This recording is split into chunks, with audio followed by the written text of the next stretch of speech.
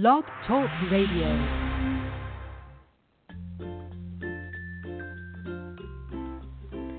This is the Back Porch Writer Podcast, the show for writers, about writers, and writing. It's live, fun, and informative. Each week, I chat with writers, editors, and industry pros to give you and me a heads up about this whole new awesome publishing world. Back Porch Writer is about creating the life that you want through writing and publishing. Are you ready to tap submit? Let's explore the possibilities together. Welcome to Back Porch Writer. Welcome to Back Porch Writer, the show for writers, about writers, and writing. I'm your host, Corey Miller, and today is September 6, 2016, and it's shaping up to be a toasty day here in south of Fremont, Nebraska.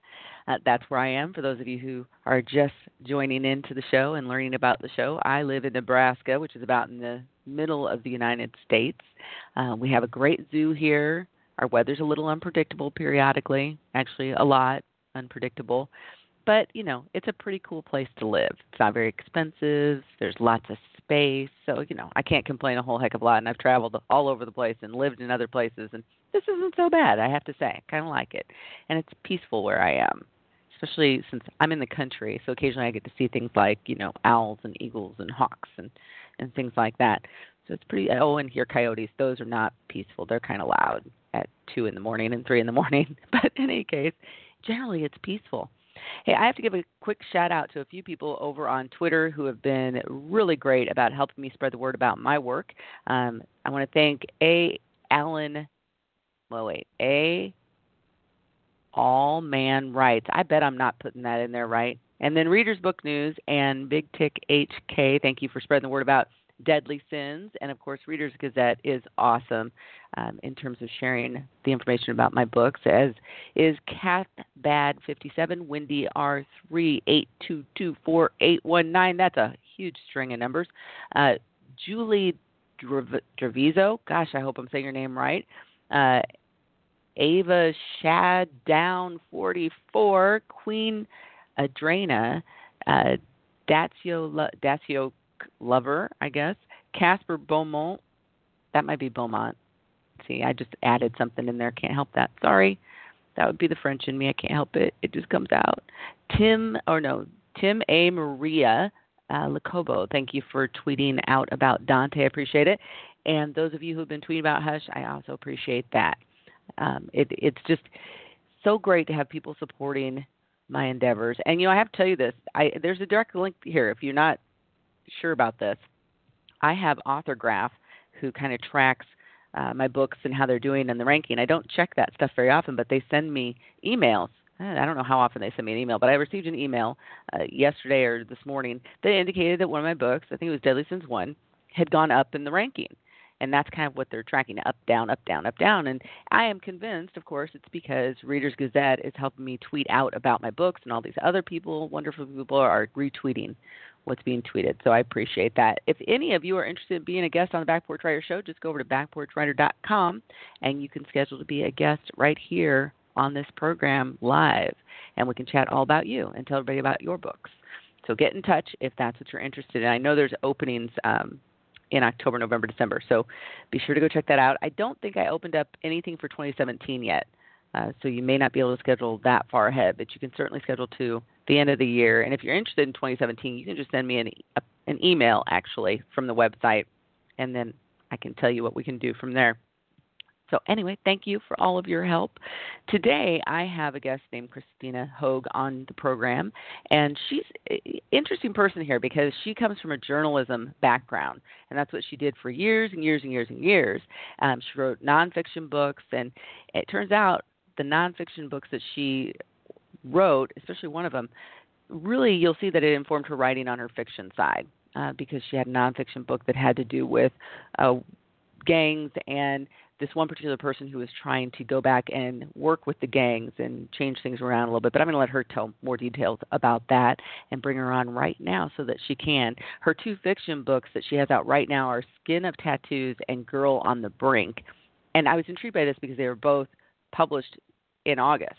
So essentially sort of kind of simultaneously, but with 2 different traditional publishers. And they're not huge publishers, you know, not the really big ones, but they're still traditionally published. And so I thought that was really interesting and wanted to know the process that was behind that. So welcome to Back Porch Writer, Christina. Hi, Corey. Thanks so much for having me on this morning. Well, I'm so glad you could join me because I know, it's earlier where you are than it is where I am. It's only 9:30 my time. You're a little 2 hours earlier, so I appreciate you getting earlier, up but that's hanging with me. That's okay. As long as I get my coffee in the morning, I'm good to go. See, and I'm the tea one. As long as I have my tea, I'm all right. Okay. So journalist for a number of years. I was intrigued because it seems as though some of your journalistic endeavors have taken you in areas where you're working or been around gang members. And so tell me a little bit about that experience and why did you do that? You're not the first person to have asked me that. I was always interested. Really, it was almost the nonfiction influencing first the journalism influencing the fiction, because I started years ago interviewing. My first interview with a gang was actually with a motorcycle gang back in New Jersey. I was a reporter for a newspaper in Trenton, New Jersey, the Trenton Times, and I had to do a story about this motorcycle, quote-unquote, club who were collecting toys to deliver to a local children's hospital. So I went across to interview them, and I just was sort of fascinated by how they lived in this very suburban little house, and big Harley choppers in the driveway and all the hair and whatnot. So it was just sort of an interesting sort of subculture within the mainstream culture. And then years later, I was in El Salvador and interviewed gang members, or really former gang members, who had been deported from Los Angeles to El Salvador, and they were sort of stuck there, even though they had gone to El Salvador with their families fleeing the Civil War and were very small children. They really had no recollection of El Salvador. Some of them couldn't speak Spanish that well. They really had grown up in L.A. Anyway, but they weren't U.S. citizens and later got into trouble with the law and got deported. So that sort of stayed with me. And then when I was working with the Associated Press, I was covering urban affairs, which included some gang issues. Obviously, L.A. being the gang capital of the USA. And so I ended up meeting a guy in South Los Angeles who worked to turn former gang members into sort of community peacekeepers, and they worked to interrupt the cycle of retaliation that drives gang violence. So we ended up collaborating on a book together called Peace in the Hood, working with gang members to end the violence, based on his model for training not just gang members, but a variety of community members to be sort of urban peacekeepers. But by that time, I had already started working on the novel about gang members in L.A. So it was sort of it was just more reflective of a general interest in this subject that I ended up writing the novel, and it took many years. I spent years honing it, rewriting it. But definitely doing the nonfiction book helped with the fiction. And the fiction book is Skin of Tattoos. So why don't you tell everybody the story, the basic story there? As I said, I was sort of fascinated by these Salvadoran guys it was sort of a fish out of water. They were sort of stuck in this limbo. They belonged neither in one place or in another. So I ended up writing, the main character of my book is one of these homeboys, and it's the story of him in L.A. and how he tries to break out of the gang. And it's very difficult, not just physically, but psychologically. If you're a gang member, that they're all you know. That's your whole world. And these really subsist as sort of surrogate families and friends, and it's very difficult to break out of that. People do it all the time, but it's a difficult process. So I explored that process, really, and it's much more. He comes out of prison, and then he wants to go straight, as most people do. They don't want to go back to prison. But there's a confluence of circumstances. He can't get a good job. He's never had a job. He's got a criminal record. And then, of course, the gang wants him back because he can earn money for them. And then he sees that a former rival of his has now taken over the clique, the gang, as the leader, and he is automatically both jealous and wants revenge. And so then he sort of gets drawn back in. He misses his homeboys is another factor, and his family isn't all that welcoming of him when he comes home. So he ends up getting back into the gang life, and he gets mixed up in some pretty nefarious things that end up taking a big toll on him personally. Without giving any spoilers, but that's the basic gist. Mm-hmm. Now that seems like a complete different thing, writing The Skin of Tattoos and then switching over to Girl on the Brink. So yes, that was a completely tell me a little bit about that. Yes, Girl on the Brink is actually a young adult novel aimed at teen girls, 13, 14 to 17 or so. The main character is a 17-year-old girl, and she's doing a summer internship at a community newspaper in New Jersey, and on an interview, she meets this guy, Kieran, who's very attracted to her. So it's the story of how this romance develops and then how it sort of twists into a very dark romance, because as they both get involved, Kieran starts showing another side of his personality, and it's not an attractive one. And it's really the story of an abusive relationship and how the red flags of this dating violence and dating abuse develop, because there are very definite patterns to that and very definite red flags. But if you're not trained to know what the red flags are, you mistake them. For example, somebody being very possessive and very jealous, you can say, oh, well, he really cares about me. That's just a sign that he really cares about me, and so on and so forth. Or he isolates, Kieran isolates Chloe. He says things against her friend. He wants her all to himself. So you could think, oh, he's just really into me, and things like that. So it's the story of how she gets involved in this, and also her story of how she gets out of it, to show the life on the other side. So it's another type of violence, I guess you could say, is the link between the two novels. Completely different, but it's another exploration of violence in our society, which is domestic violence or intimate partner violence, and how she recovers from that, which is a lot more difficult than she anticipates. Right. What made you decide to write Girl on the Brink? That was based on something that had happened to me, very loosely inspired something that had happened to me. And so I wanted to write this sort of as a cautionary tale. So it's a very personal tale that probably if I hadn't gone through something similar, I wouldn't have written. But it is, I just feel strongly that girls should know from an early age what these red flags are, so they, at any age then, they can spot them as they go through. And I thought the best way to do that was through a novel, which really gets you more emotionally into the whole story, and you can see how it happens.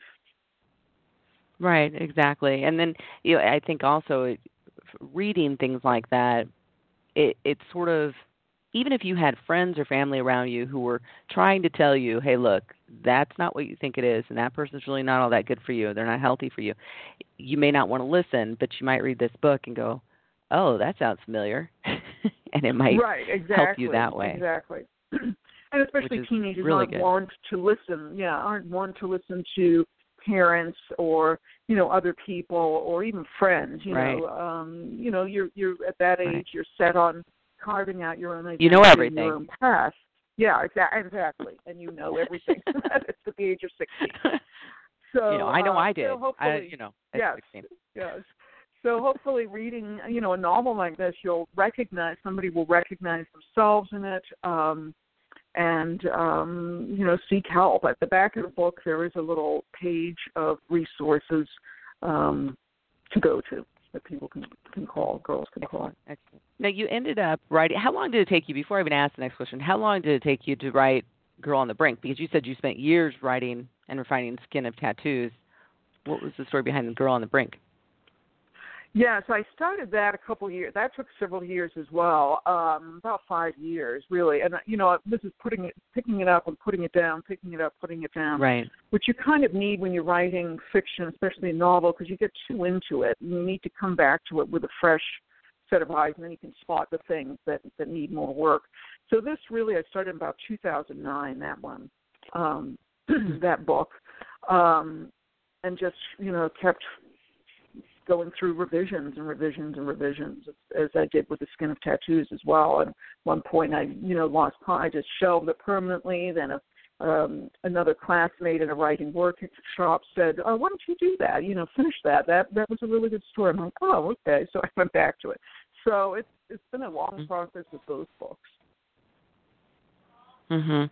So tell me about the publishing side of this, because you did end up publishing with two different publishers. One was Martin Brown Publishers, and I think that was for Skin of Tattoos, and then Melange. Am I pronouncing that right? Melange Books. Yes. But through their Fire and Ice for young adults. So walk us through that process. Well, that was a whole other part. When you finish the novel, it's a whole journey in of itself. Then becomes the really hard part, which is selling your book. These both were very difficult sells. I mean, breaking into the publishing world is just extremely difficult. It was far more, I knew it was difficult. It was far more difficult than I had anticipated. With Skin of Tattoos, I ended up getting two agents on it. First, it started life as a young adult novel. It didn't sell. The agent wasn't very good. I wasn't very happy with her. The end of the year contract came, and I didn't renew. And by that time, I'd started rewriting it as an adult novel.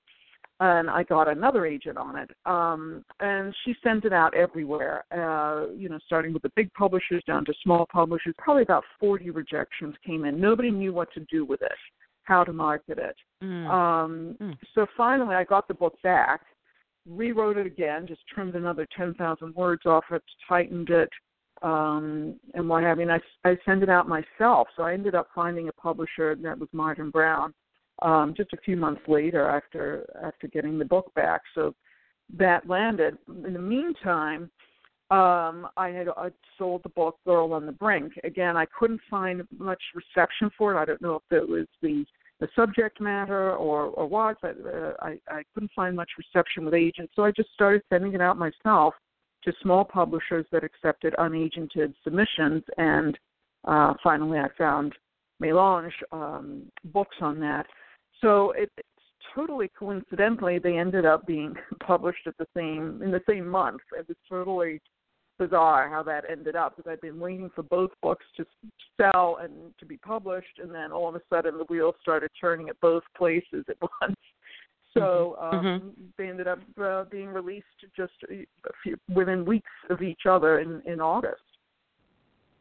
So how are you handling the marketing side of that? Because it's hard enough to market one book, but now you've got two, and they're relatively different, really. Yeah, they've got that common theme of the violence, but they're very different.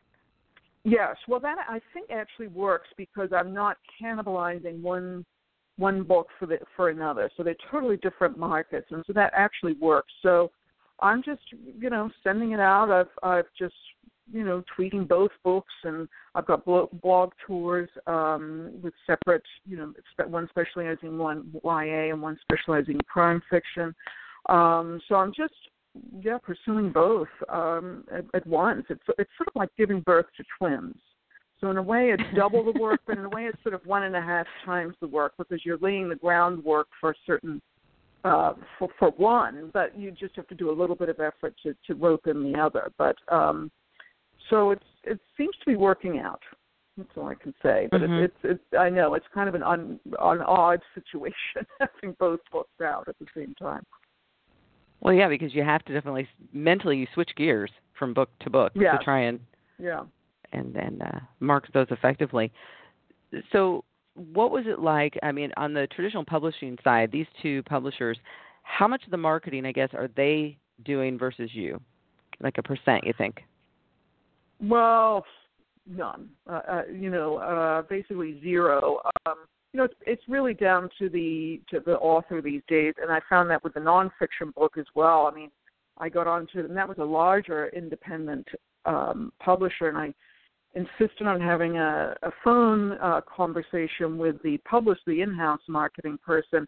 And basically, I said, well, what do you recommend? And basically, the thing that she recommended was hire a publicist. They don't give you a lot to go on.